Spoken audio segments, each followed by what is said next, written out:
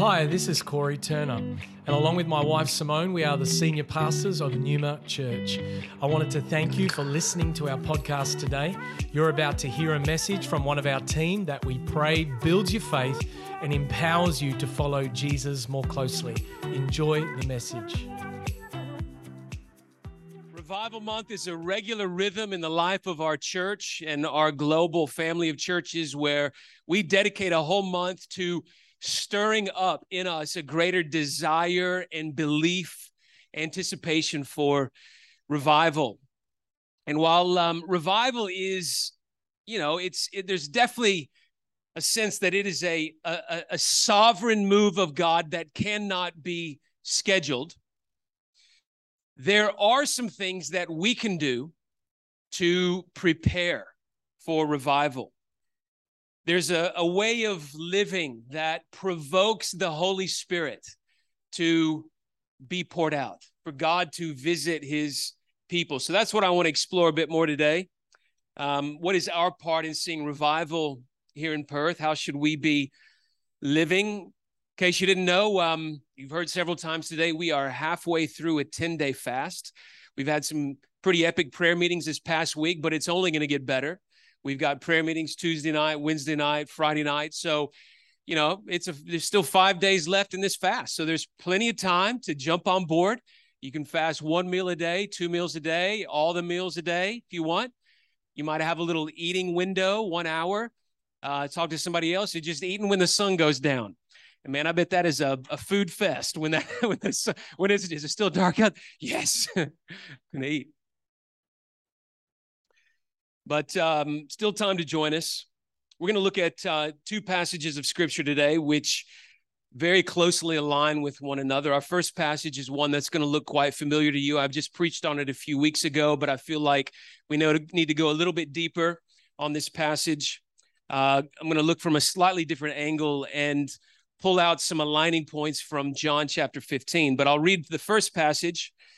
And God here is essentially saying, if we will do certain things, if we will do this, then he will visit us in a unique way and bring change, transformation. So 2 Chronicles chapter 7, beginning in verse 13, when I shut up the heavens so that there is no rain, or command the locust to devour the land, or send pestilence among my people, if my people who are called by my name humble themselves and pray and seek my face and turn from their wicked ways, then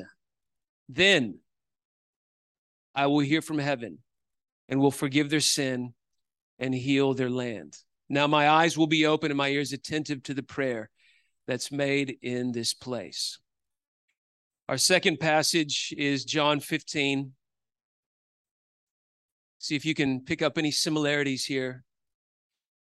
This is Jesus. He says, I am the vine, you are the branches. Whoever abides in me and I in him, it is he that bears much fruit. For apart from me, you can do nothing. If anyone does not abide in me, he is thrown away like a branch and withers.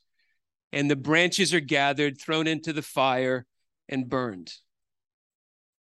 If you abide in me, and my words abide in you, ask whatever you wish, and it will be done for you. By this my Father is glorified, that you bear much fruit, and so prove to be my disciples. As the Father has loved me, so have I loved you. Abide in my love. If you keep my commandments, you will abide in my love, just as I have kept my Father's commandments and abide in his love. These things I have spoken to you, that my joy may be in you and that your joy may be full. I want to talk today about preparing the way for revival. Father, we love you. We thank you for your presence. We thank you that you are here. And Lord, you are here to speak to us.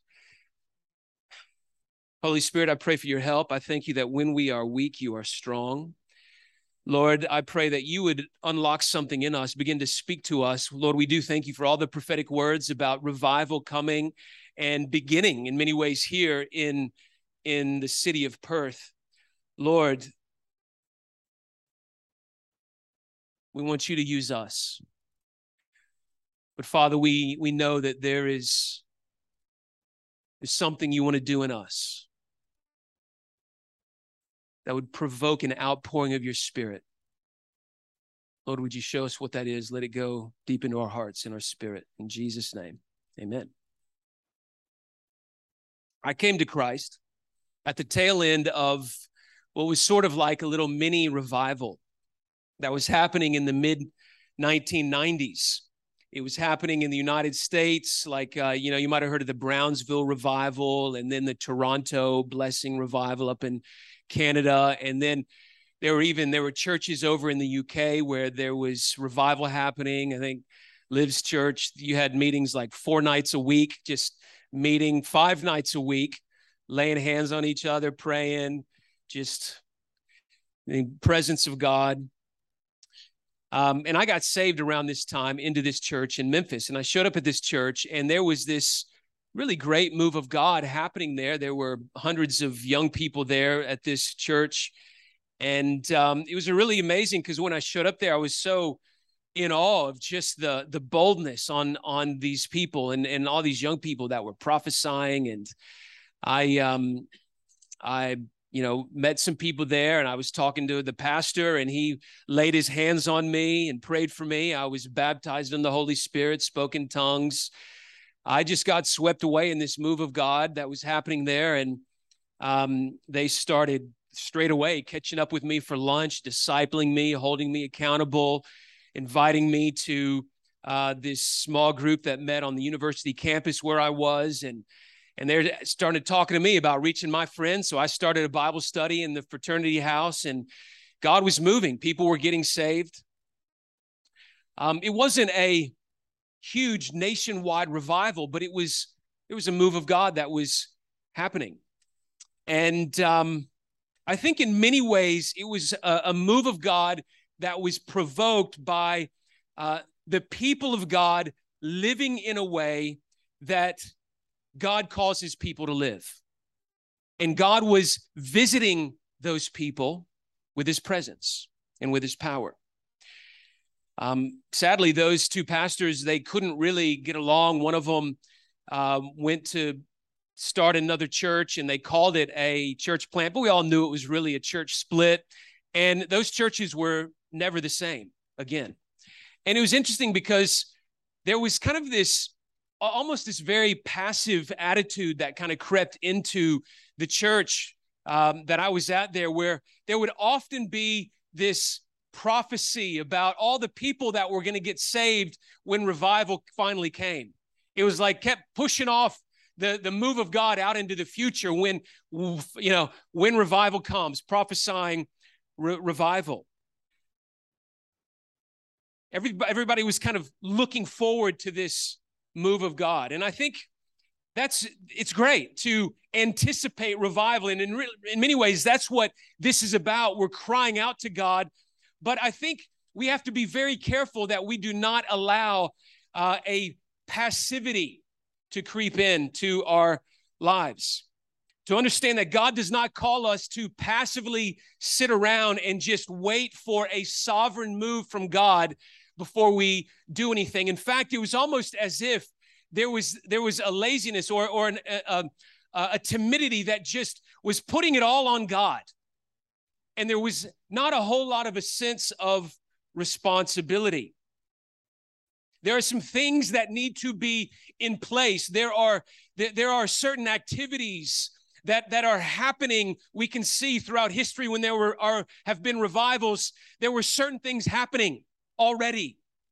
And God pours out his Spirit. I love this quote from Tim Keller. He says, revival is an intensification of the normal operations of the Holy Spirit. The Holy Spirit is normally operating in certain ways. And there should be an anticipation and a faith in our heart to be working with the Holy Spirit, to be filled with the Spirit, for things to be happening. But then there's this intensification of the work of the Holy Spirit that we're crying out for. But I think before he will intensify his work. The people of God have to get into the flow of the normal operations of the Holy Spirit. And this passage in 2 Chronicles 7 spells out for us pretty clearly what those things are, what these normal operations of the Holy Spirit are that will lead us to revival. But before we highlight those three things, I think the first thing we have to notice from this passage is that, and you can put that passage back up there, when I shut up the heavens so that there is no rain, or command the locust to devour the land, or send pestilence among my people. There was this sense that there was already some dark things happening. There were some things happening in the culture, in the nation, that brought a sense of a desperate need. And historically, we've always seen that revivals of the Holy Spirit have always come amidst dark societal times. Dark times in society are ripe for an outpouring of the Holy Spirit. Pentecost came amidst a dark time. I mean, you think about what it must have been like in Israel when Herod heard about this Jesus possibly being this Messiah, King of the Jews, being born, and he just had everybody slaughtered under 2 years old. All the little kids under 2, all the male children under 2 slaughtered. Dark times. The church, the supposedly spiritual leaders of the time were blind guides, hypocrites, Jesus called them. Martin Luther brought about revival in the 1500s amidst very dark times. I mean, this is a time in the church when the church leaders were saying, hey, it's all good, you know, if you're feeling a little tempted, you know, we can actually sell you some indulgences and you can pay some money to the church and get forgiven in advance for the sin that you want to go commit. So you want to go visit the brothel, then, you know, just come and pay your indulgence and God will forgive you for the sin you have not yet committed. Dark times. The Moravian church in the 1700s experienced revival, a revival that in many ways changed the world, but that came out of extreme persecution that they were fleeing from in their homeland. And out of that revival, hundreds of missionaries were sent out. Not many years later, because of that foundation laid by the Moravian church, men like Jonathan Edwards, George Whitefield, John Wesley were men who led the people of God in a season of revival. But that came at a time when Enlightenment thinking had taken root, and most people had rejected the notion of the supernatural. Many people their belief in God, they were deists. Yeah, there's a God, but he's far away and he wants nothing to do with anyone. We just live however we want to live. And so people were indulging in sexual immorality and drunkenness and gambling. Doesn't sound a whole lot different than Australia these days. Revivals in Korea in the early 1900s came out of a time when the Japanese had invaded and were oppressing the people. China in 1953, in the mid 1900s, all the Christian missionaries in China were deported. And they thought that everything that they had labored for would die. Well, they came back years later amidst extreme persecution and found that in 1980, 30 years later, there were 2 million Christians there. By the year 2000, there were 75 million Christians, all amidst extreme persecution. People being imprisoned for their faith. Revival coming amidst dark times. And when we look around at the world, the state of the world that we're living in right now, are we not ripe for revival?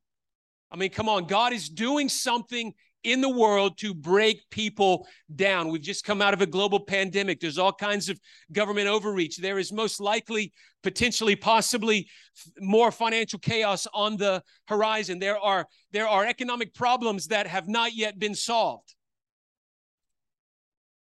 But judgment begins where? In the house of God. Before God will heal the land, before God will come and bring transformation in culture, he has to do something in the hearts of his people. In fact, the reason we're in the situation that we're in and the reason there is darkness in society and culture is because the church retreats. And so God's people have to do three things. Very clear in 2 Chronicles 7. God says we got to do three things. We must humble ourselves. We must pray and seek his face. We must turn from our sin.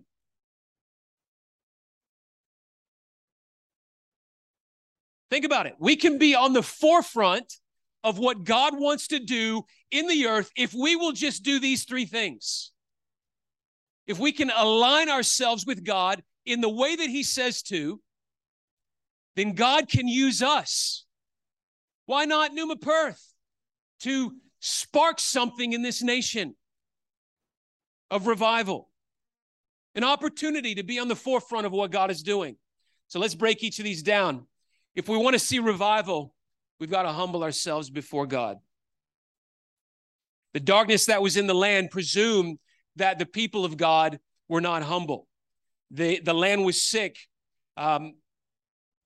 because there was not really in their hearts a great sense of need for God. They were doing just fine without God. They were distracted. They were apathetic. They were passive. Their hearts had grown hard to the Lord. They were unteachable. They didn't fear the Lord. Can I challenge you with what I think is one of the most obvious and overt manifestations of pride in our lives? It really comes in our tendency to want to isolate ourselves from others. If our hearts are hard before the Lord, it's going to be very challenging and very difficult for us to receive correction from anyone. Unteachable, hard-hearted. I mean, I think about my spiritual growth in my life and some of the very difficult and very challenging things that other people have said to me. I remember one time I was living with this family, and this man was discipling. In fact, they were very significant. This family was very significant in our lives, and he was a pastor to us. And you know, I in this relationship, I saw just the extent to which a discipleship relationship can go. I was living in his home. I was doing this discipleship training program he was leading. And anyway, you know, I have meals with the family. We're backing out of the driveway one day. And he says, I got something I need to talk to you about. I said, okay, yeah, great, cool. He said, my sons have come to me and said that when you eat your cereal at the table in the morning, you smack really loud. You eat with your mouth open, and it's driving my kids crazy. You think you could work on that? I was like, ouch. Man, I did not know that discipleship would even go to the extent of my lack of social graces. But there's many passages in Scripture where we are told to confront and challenge one another. And when we lack the humility to hear that, we can't grow. We can't be discipled. I love this passage, Proverbs 27:5. Better is an open rebuke than hidden love. You know, the greatest manifestation of love in our lives is when someone else points out a flaw in our character that we cannot see. We call that a rebuke. There's this challenge in this proverb here to embrace correction. Here's another one. I love this one. This is David, Psalm 141:5, talking about embracing correction. Let a righteous man strike me. It is kindness. Let him rebuke me. It is oil for my head. Let my head not refuse it. How about that? Let the righteous smite me in kindness and reprove me. That's another translation I learned. It is oil upon my head. The anointing increases when I am open, humble, teachable, letting other people speak into my life.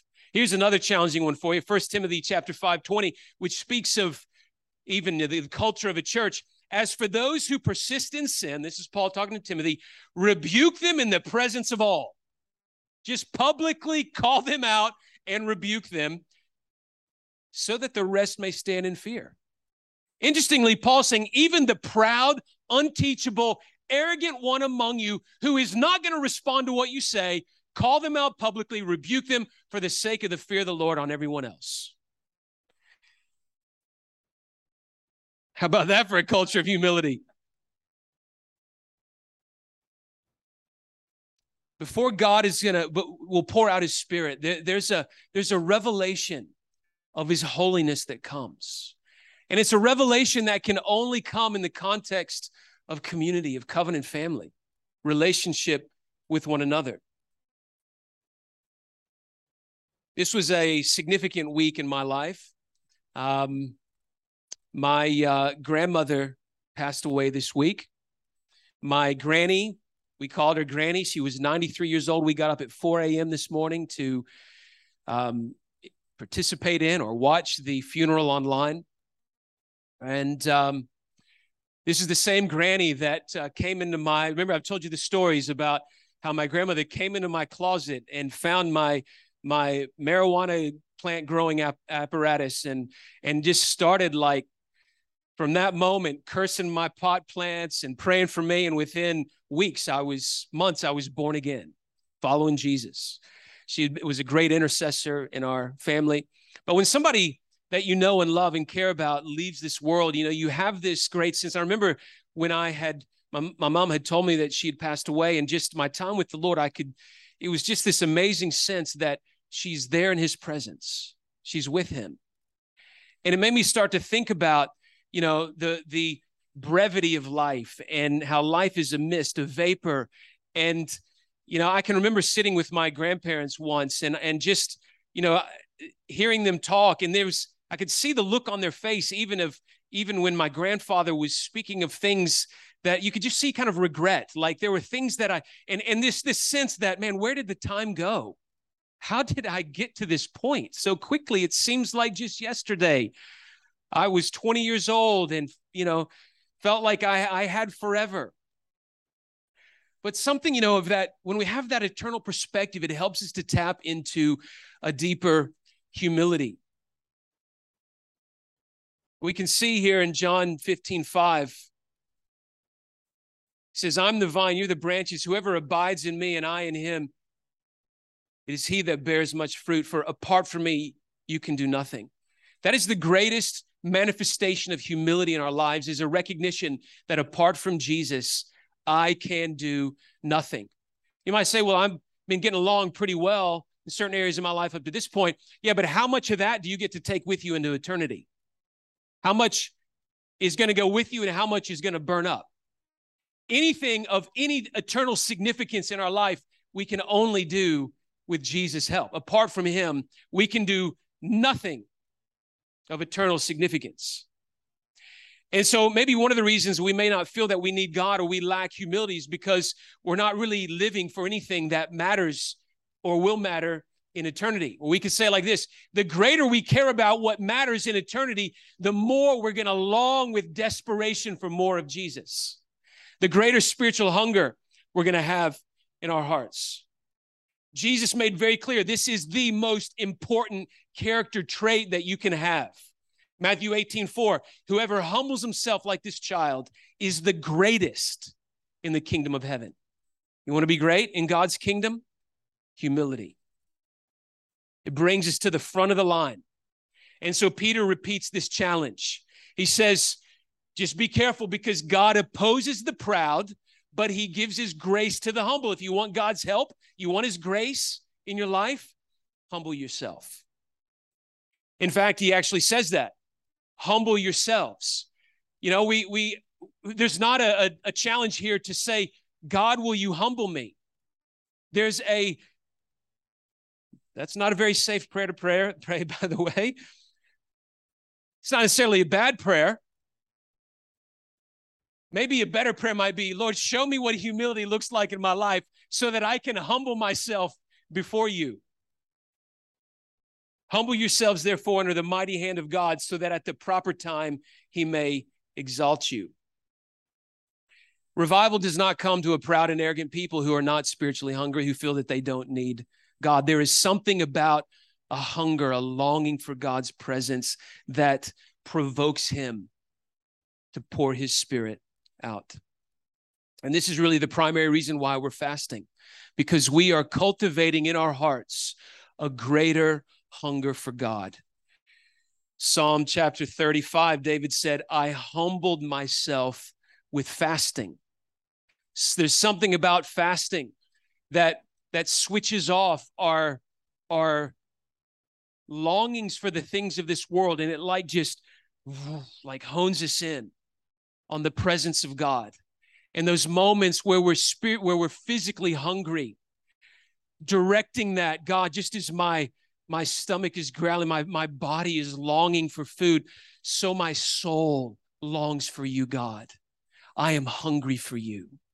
I need more of you. I'm desperate for you in my life. Our physical hunger causes the spiritual hunger to increase. And so if there's anything at all holding back revival, it's complacency in the hearts of God's people. James Burns was a pastor in the early 1900s. During the revivals that began in Wales, and here's what he says about revival. Revivals are not usually preceded by the awakening of the church to a sense of need, but by the awakening of devout souls here and there who feel the need, begin to entreat God in prayer for revival. Gradually, this deepens and spreads until the sense of need becomes a burden, until the cry, how long, O God? How long? Becomes an agony. This is the cry which God cannot deny. It is for that cry that we must intently listen. Is there then today a disposition to pray for a revival? If not, then the night is not far spent.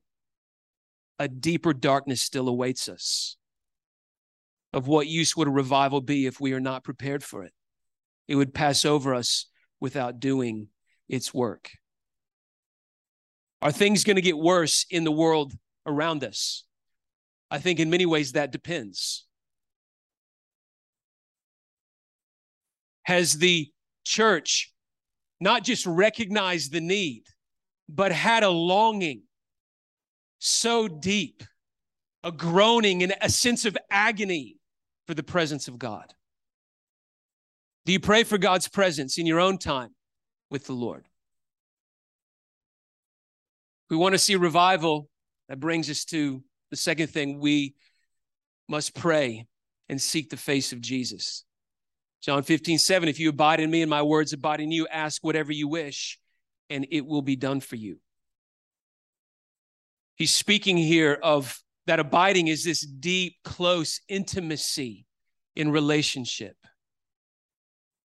A closeness, intimate bond. And so there's this place of prayer and intimacy with Jesus that unlocks something where God says, what do you want? And then when there's that intimacy in that relationship, what do you think the greatest cry of the soul is? God, I want more of you. We need your presence. We need you to come and pour your spirit out. There's a place in prayer that God is taking us as a church, corporately and individually, that goes beyond a little 15-minute devotional time every day. All right? It's a good place to start. It's where I started. But a little scripture that comes up on the phone and a few little prayers is not going to bring revival. There's got to be something deeper in us, a groaning, a longing for the presence of God. Last week, Pastor Corey told that story of C.L. Greenwood, who he was the first Pneuma pastor. Did you know that? First pastor of Pneuma. He began holding a prayer meeting in his house in 1917. That prayer meeting grew and lasted for 7 years until it became a church in 1925. That same church really helped to birth the Sunshine Revival in the western suburbs of Melbourne. And that church became Richmond Temple, then Richmond Assembly of God, then Bridge Church, and now Pneuma Church. But birthed out of 7 years of prayer, intense prayer. The revival of the Moravian church I spoke about earlier and those missionary efforts, they came out of a continuous prayer meeting, 24 hours a day, 7 days a week, that lasted for 100 years. This little group of a couple hundred Christians sent missionaries all over the world and sparked revival all over the planet. There was a revival that began in Scotland in the mid-1900s. There were these two old sisters, Peggy and Christine Smith. They were in their 80s, and they prayed together daily in their home. They weren't able to go visit the church because of their health, but they prayed by name for the people in every house throughout the streets of their village in Scotland. At the same time, there were 7 young men that were praying, meeting in a barn, and they agreed to not stop praying. They were meeting 3 nights a week to pray. They said, we're not going to stop meeting until God brings revival to our city. And so one night after many months of prayer, these men in this moment of prayer said that the barn where they were praying was filled with the glory of God. They fell on their faces in the dirt of this barn and had this awesome awareness of God's presence. Interestingly, on the same night, one of those 2 sisters, Peggy Smith, had a vision of the churches being crowded with people and hundreds of people being swept away into God's kingdom. And that same week, revival began. People in that whole region would come, and they would say that when they would get close, they could feel just a saturation of God's presence. All of that coming out of prayer. Man, how great if people would walk into wherever we're gathering and feel a saturation in God's presence. That comes out of prayer. I could tell you many other stories of revivals that were birthed out of prayer. But I think it's time for us here at Pneuma Church in Perth to take our prayer to the next level. That's really what this 10 days of prayer and fasting is all about. It's to provoke something in us, a catalyst for us into this next season for us as a church. When Revival Month is over, we don't stop praying for revival and for an outpouring of His Spirit. Remember, Revival Month is to reawaken us and remind us, to provoke us out of any complacency, to begin to direct our prayers towards what matters most. How about we just decide that our gathering on a Sunday begins at 3:15 at our prayer power service and gathering when we meet here rather than 4 o'clock? Why not? Hey, you're already coming at 4. How about you come 45 minutes earlier? Let's pray together. What does it look like to take prayer to the next level? I mean, I have a dream that God's going to raise up about 50 intercessors who would take responsibility to be the primary people who pray 24/7 over our city, over this church, and over all that God wants to do in the future. Why not? Imagine if we just wanted revival enough. Just imagine if we wanted His presence to come. Just imagine if we really cared that much of the kingdom of God expanding in the world. What if our greatest pursuit in life, what would that look like? It would look like us praying a whole lot. Why not commit to, as a church, to 24 hours a day, 7 days a week prayer? The Moravian church did it. Why? Why did they do it? They cared. They had a desire. They had a vision for something. We humble ourselves. We pray and seek His face. And finally, if we want to see revival, we turn from our sin. We submit to the refining work of the Holy Spirit. Charles Finney defined revival as nothing more or less than a new beginning of obedience to the Word of God. A new beginning. What would it look like in your life to have a new beginning of obedience? In areas of your life that maybe have been hidden in the shadows, or you thought there's no way I can overcome that, or this has gripped me for so long. Revivals have always been marked by people casting down their idols and publicly confessing their sin, beginning to live more open and honest and transparent lives in community with other people.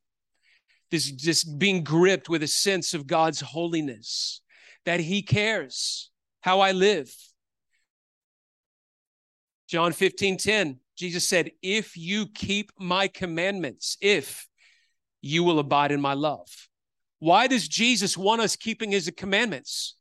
Because he wants a depth of intimacy and relationship with us. You know how it is, man. If there's anything that can separate us and make it hard for us to connect with God, it's sin. Some area of our lives that, you know, we've all had things that we battled with. And you know what happens when you commit that sin? If you really are convicted by the Holy Spirit, then you really, even in moments, might battle condemnation and conviction of the Spirit, and it just doesn't. You feel you've let down God. I remember, I've told you guys the story before, when I got right with God, alone in my bedroom on a Sunday morning. 3 days later, one of my friends was getting high, and I kind of succumbed to temptation. And I'll just try a little bit, just see what it tastes like. Man, the presence of God showed up in my bedroom. I felt the weight of his presence. And he said, son, that can't be a part of your life anymore if you're going to serve me. He cares. He doesn't want see, when we have these idols in our heart, these things that we're really truly worshiping, there can be no intimacy, no depth of intimacy with God. We can at best go through the motions. And so as revival begins, and as we're longing for revival, there's a desire for Jesus that becomes so strong that we want to just remove things. God, is there anything hindering my intimacy with you? Is there anything hindering my relationship? Can you just bring it out into the open? Just show me how can I align more with your holiness? The Scottish pastor William Graham Scroggie said, there never has been a spiritual revival which did not begin with an acute sense of sin. We are never prepared for a spiritual advance until we see the necessity of getting rid of that which has been hindering it, and that, in the sight of God, is sin. And there's a sense where we need to have this renewed sense of identity of who we are in Christ, while sometime in tension, in some way, keeping this realization and sensitivity to those things in our lives that the Holy Spirit wants to put his finger on. It's unconfessed sin that stands in the way of revival. My people who are called by my name will humble themselves, pray and seek my face, and turn from their wicked ways. I will hear from heaven, forgive their sin, and heal their land. One more passage of scripture for you. This is one that God's been putting on my heart, and I feel he wants to refine us more deeply. Let there be, Ephesians 5:3, no sexual immorality, impurity, or greed among you. Why? Because such sins have no place among God's people. Can we just hear that as the people of God? Sometimes in our complacency and, our alignment with the world, we get a little bit callous to the things in the soul. The things we may do in secret or that get covered up. Let there be no sexual immorality, impurity, or greed among you. The next thing, the Holy Spirit started dealing with my heart right after I was born again. First, he said, if you're going to follow me, that can't be a part of your life anymore. Worshiping this escape from smoking this plant. But the next thing he said was, all those videos you've got in your room. There's no internet back then. Back then, you had to duck and weave into the shop, like, hope nobody sees me.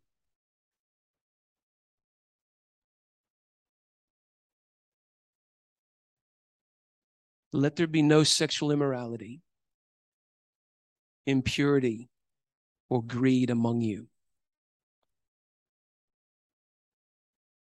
The one that came after that, and the thing that I think has been the longest battle in my life is that greed, which I spoke about a few weeks ago.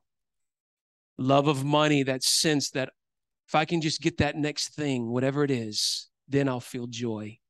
Then I'll feel complete.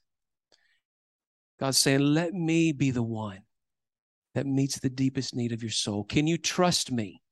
If you will bring that before me, cast that idol down, whatever it is, can you trust me? This is a family. We talk a lot about covenant family. This is a place, because of our understanding of the gospel and the recognition that we've all sinned before a holy God.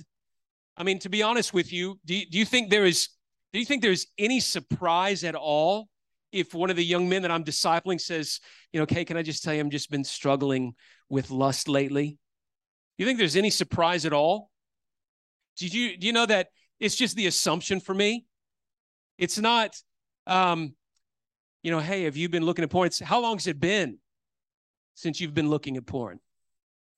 Because we live in this world where it is so easy to indulge the flesh in secret and nobody knows. But then we have this remembering of the presence of God. Father, you see everything. God, I'm sorry. There's a grace in this season. We have been praying and fasting. And there's something that happens in fasting where chains can be loosed from our lives, things that have gripped us for a long time. What about those the demons that the disciples couldn't cast out, but Jesus could? Why could Jesus? And when they asked, well, how come we couldn't? Because some come out only through prayer and fasting. Do you know there is a spiritual power that is unlocked in a season of fasting that drives demonic powers out of our lives and out of this church? This is a moment. This is a season of new levels of freedom. Thank you for joining us for this message today. We don't assume that every person listening has a personal relationship with Jesus Christ. And so today, we invite you to begin following Jesus as your Lord and Savior. The Bible teaches that every one of us has been created for a relationship with God. Sin has separated us from that relationship, but God loved us so much that He gave us His one and only Son, Jesus Christ. Jesus lived, died, and rose again, conquering sin, Satan, and death itself. If we believe in our hearts that God has raised Jesus from the dead, and we confess with our mouth that Jesus is Lord, we will be saved. So if you are ready to pray in faith, turning away from your sin and believing in Jesus for your salvation, please pray this prayer. Dear Jesus, I believe that you are the Son of God, and I ask you to forgive me and cleanse my heart from all of my sin. I receive by faith the free gift of eternal life, and I ask that you would fill me with the Holy Spirit. I thank you that I am born again as a child of God and that you have made me a new creation in Christ Jesus. In Jesus' name I pray, amen. If you have prayed that prayer for the first time, we would love to know and help connect you to a local church in your area. You can contact us on our website, numa.church. Thank you for listening.